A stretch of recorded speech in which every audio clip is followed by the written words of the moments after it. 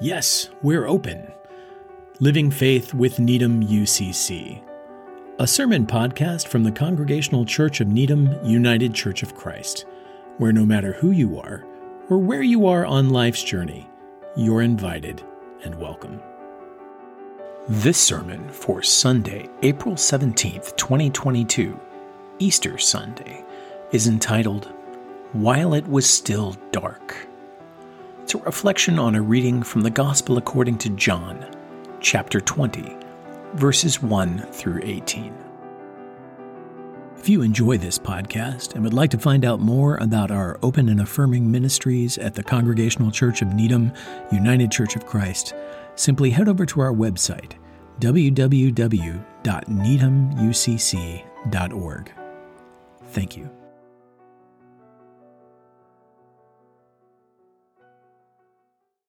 As I mentioned, it has been a good long time since I was ordained, 22 years or so. But I still remember that process. And I remember the fear and trepidation with which I entered into it, and especially as I was rounding what I hoped would be that final curve and came to my examination for ordination, what we in the United Church of Christ call an ecclesiastical conference, which is a really fancy way of saying, let's get together and ask really hard questions. And in my ecclesiastical council, among so many questions, there was this one that I still remember, especially on Easter Sundays. An elder of the church, so many years my senior in years and in faith, leaned in and asked in a still small voice.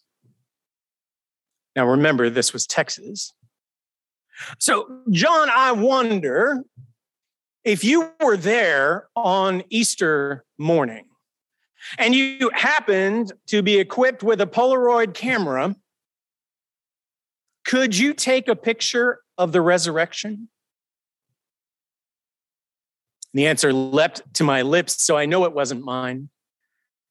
And I said, absolutely, if my camera was equipped with the lens of faith. Oh, I loved that answer. That was an answer designed to get me ordained. But now, after these years, not because I am so worn down, but because I have lived closer to life than I ever could have imagined. That is part of the privilege and the burden of this call. Living close to my own life, of course, but also to the lives of the congregations that I have served. After all of these years, I'd like to think that I would have the courage of my convictions, and I would say, no. It would have been too dark. Because everybody knows resurrection takes place in the dark. And by everybody, of course, I mean Matthew, Mark, Luke, and John, all four gospel writers, none of whom show us the resurrection itself. Have you noticed that? Conspicuous by its absence. They show us only the aftermath and others' reaction to it. Which scene even the gospel writer of the gospel according to John sets explicitly in the dark, early on the first day of the week, while it was still dark. Because remember, technically 1 a.m., 2 a.m., 3 a.m. is the morning, while it is still dark. So early on that first day of the week, while it was still dark, Mary of Magdala came to the tomb and found the stone already rolled away. I add that already for emphasis, but the tradition is clear. Whatever had happened, whatever had been done in the dark. And at first, here in John's version, Mary doesn't know what that is. Mary doesn't know what has happened at first. Actually, at first, second, and third. She sees the stone rolled away and wonders what they have done to Jesus' body. The same they, the Sanhedrin, the religious leaders of the day who handed Jesus over to the Romans to be executed. What further indignities have they heaped upon my Lord, even in death? In her confusion and rage, she races home to tell the other disciples who come back with her to the tomb to verify that it is indeed empty and the grave clothes oddly set neatly aside. Then, alone again in the morning dark of the cemetery garden with her grief, Mary bends down to get a better look into the tomb and sees two someones sitting there in the cramped dark. Oblivious to how they might have gotten there, when they ask her why she is weeping, Mary says again, aloud this time, "They have taken away my Lord, and I do not know where they have laid him." Again, no resurrection. Then, having turned away, Mary is confronted with Jesus himself, but her heart and mind remain clouded and dark. She thinks him to be the gardener, the cemetery attendant, so she begs him to tell her what's happened. And it's only then, when he speaks her name, that the light dawns. This is Jesus. He is not dead. He is alive. He has been raised off screen somewhere in the dark. In a lot of churches, including quite often ours, Easter, this feast of the resurrection, is a celebration of light. Preachers and little children together pray for a sunshiny Easter morning. The former so the pews can be full, the latter so they can be sure of hunting Easter eggs on the lawn later. Light streaming in through the windows bounces off the brass of the trumpets so often brought in for the special occasion, and it spotlights the spring colors of new Easter outfits. A riot of flowers brightens the chancel, the altar, the cross, sometimes hats. And that's a fine, fine thing indeed. In a world terrified of darkness and addicted to light at all costs, it's certainly understandable. And not to put too fine a point on it, but a bright Easter morning makes the resurrection an easier sell. Surely the Son of God rose just as the sun comes up in the morning, just as the world turns toward the sun in springtime. Just trust and believe, like Easter's the most natural thing in the world, which it isn't. Easter isn't natural. Resurrection isn't natural, and it isn't expected except with the benefit of nearly 2,000 years of hindsight. And it doesn't happen in the bright light of day when our vision is clear and everything is sharp and certain. Theologian Barbara Brown Taylor, author of our Lenten book study, Learning to Walk in the Dark, because sometimes God shows up at night, says if resurrection happened in a cave, it happened in complete silence, in absolute darkness, with the smell of damp stone and dug earth. Resurrection happens in the dark. And that's the point, because resurrection is a mystery. Not a mystery in the Sherlock Holmes Scooby-Doo sense of a mystery, a question to be solved in 30 minutes minus commercial interruptions. But a real mystery that calls everything else into question, calls us into question, and our world and our ways, our triumphs and our losses. If daytime and light comes with certainty and a certain seeing is believing mindset, darkness brings confusion and doubt. And I am standing here on this Easter morning to tell you that's a blessing. That darkness of the tomb, of the morning while it's still dark, that darkness, that wakefulness in the dark at 2 and 3 and 4 a.m., that confusion, that doubt, that is a good thing, not an easy thing, not a nice thing, but a good thing. That's holy. That's a gift. Because I believe with all of my heart that contrary to nearly every other public opinion, that what the world needs now is more doubt. Hear me out. What is the one word that we have heard used over and over and over again to describe so many events of, let's say the past 2 years? Unprecedented. In our public lives together through the pandemic, through government gridlock and open insurrection, through the wars, not just in Ukraine, but in other places around the world, less comfortable for us.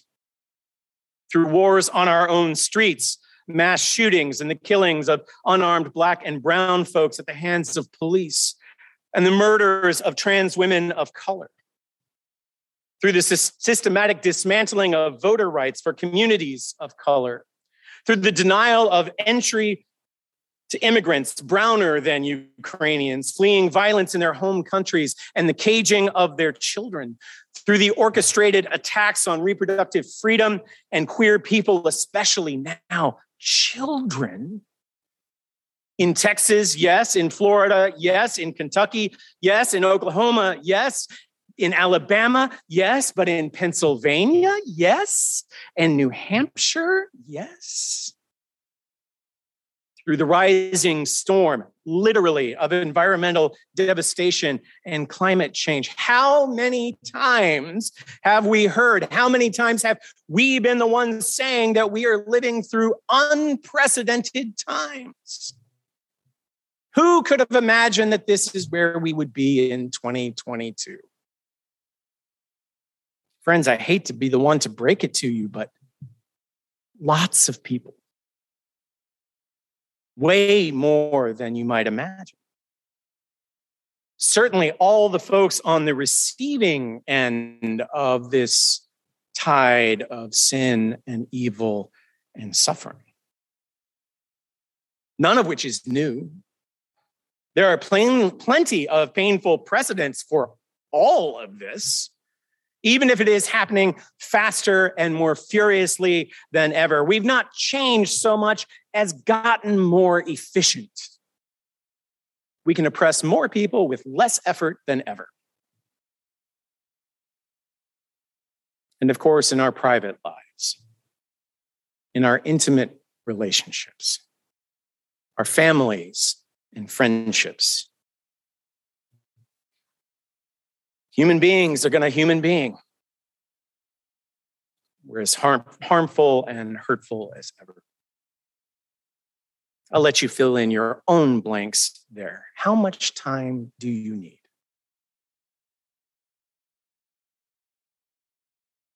It's not that we don't also have plenty of reasons to rejoice. We do. We can be kind and gracious and brave and open-hearted in every area of our lives. And thank God for it. Amen? It's just that, all of that other shouldn't really come as a surprise to any clear-eyed observer of our world, not just there and then, but here and now. Nothing has ever been more predictable, more certain than Good Friday and the cross. Throughout the Gospels, Jesus kept telling his disciples it was going to happen. He said, we're going up to Jerusalem, and the Son of Man will be betrayed to the chief priests and the teachers of the law. They will condemn him to death and turn him over to the Gentiles to be mocked and flogged and crucified. And he wasn't looking into the future with his magic Messiah vision.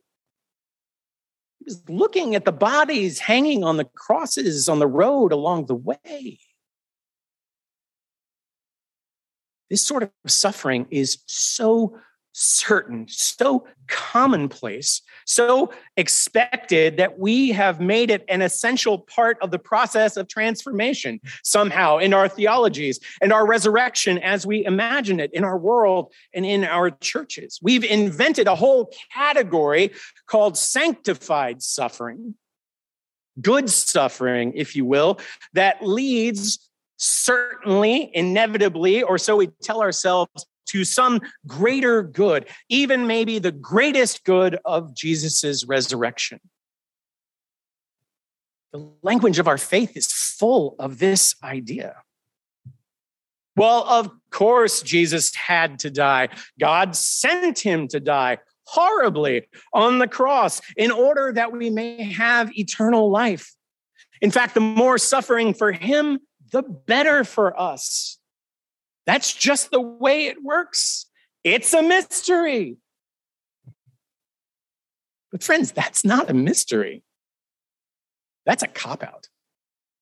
That's a misunderstanding at best, and at worst, a cover story for the worst in us. An all too commonplace misinterpretation that calls evil good and the cross beautiful.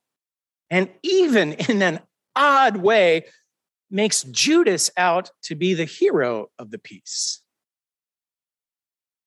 It's that very assumption that the Apostle Paul challenges in his letter to the Romans when he asks rhetorically, if God responds to our sin with grace, then why don't we sin more so we get more grace? And when he also then answers emphatically, hell no. I'm paraphrasing. Now, the suffering of the Good Friday cross is predictable, certain, sure, 24/7, 365.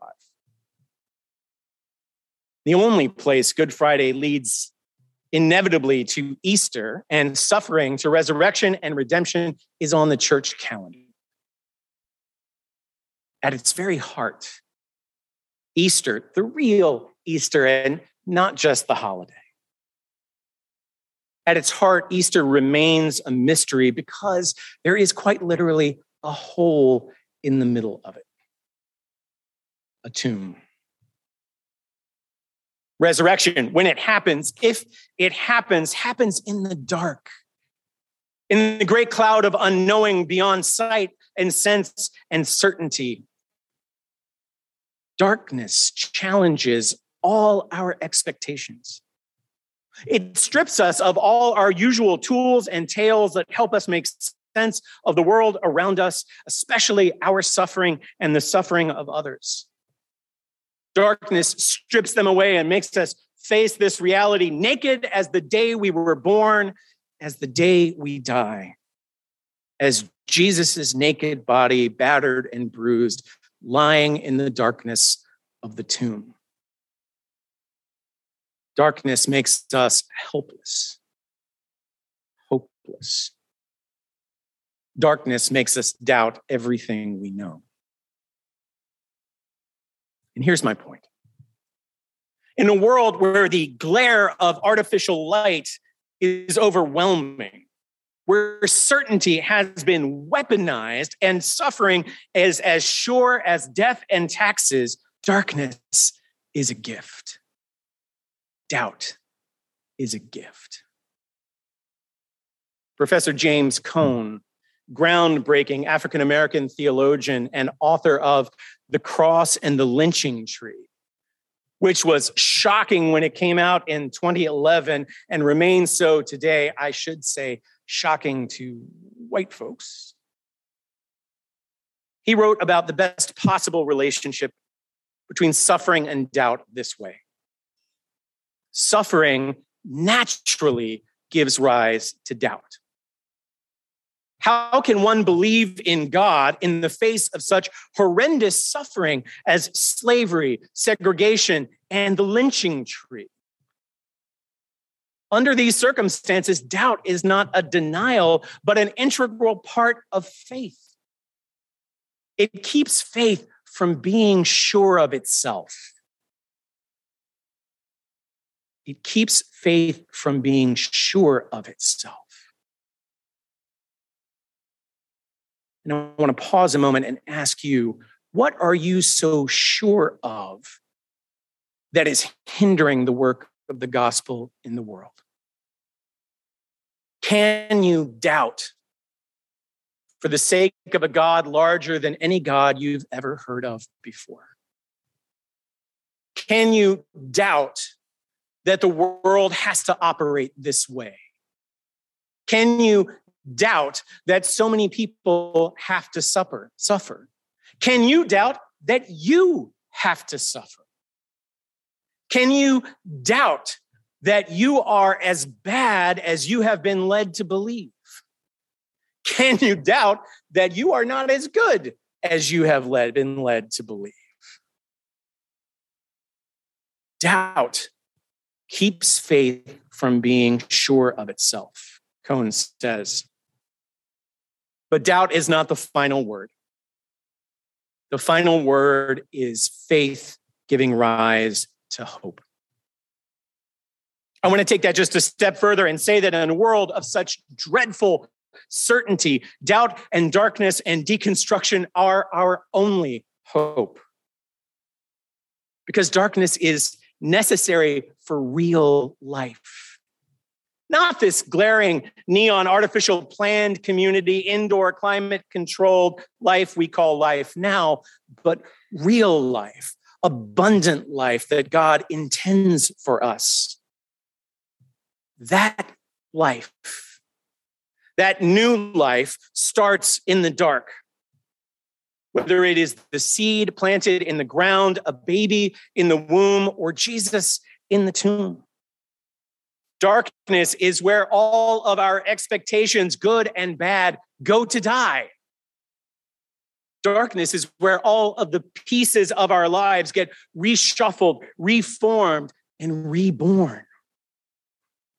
The dark of the cocoon is not a timeout for the caterpillar. It is where everything it ever knew and ever was, even its very body, is broken down completely and transformed into something unimaginable. No wonder Mary didn't recognize the miracle of resurrection at first, second, or third sight. Even when the resurrected Jesus was standing right there in front of her eyes, as plain as day. Darkness is the source of every surprise that really is a surprise. Every resurrection that's not simply a rehashing of everything that's come before, simply rearranging the deck chairs on the Titanic, but real resurrection to real life, abundant life, a way of life that is, honest to God, shockingly, wonderfully, frighteningly new. And like it or not, as painful as that process may be, as scary as the dark actually is, that's exactly what we need. That newness, that's what our world needs so desperately these days. Not a return to normalcy as we've known it in the past, but a new normal, a better normal, better for all the other people and the pieces of ourselves for whom our old, comfortable, predictable normal has been a nightmare up to now. As the gospel writers knew and tried to tell us, that sort of newness, that sort of real Easter resurrection only begins while it is still dark. So the question for us this Easter morning is this: are we willing to spend time in the dark? Not just to endure it until the lights come on again, but really spend time with the dark. Really get to know it and get to know ourselves in it. Become acquainted with all of the good and the bad within and around us, in the hope, not the certainty, but just the hope that when day finally does break, if it breaks, the old world and all our old ways will be broken too, dead and gone, and something unrecognizably, unspeakably new and beautiful will be born. Lord, let it be. And let it begin with me.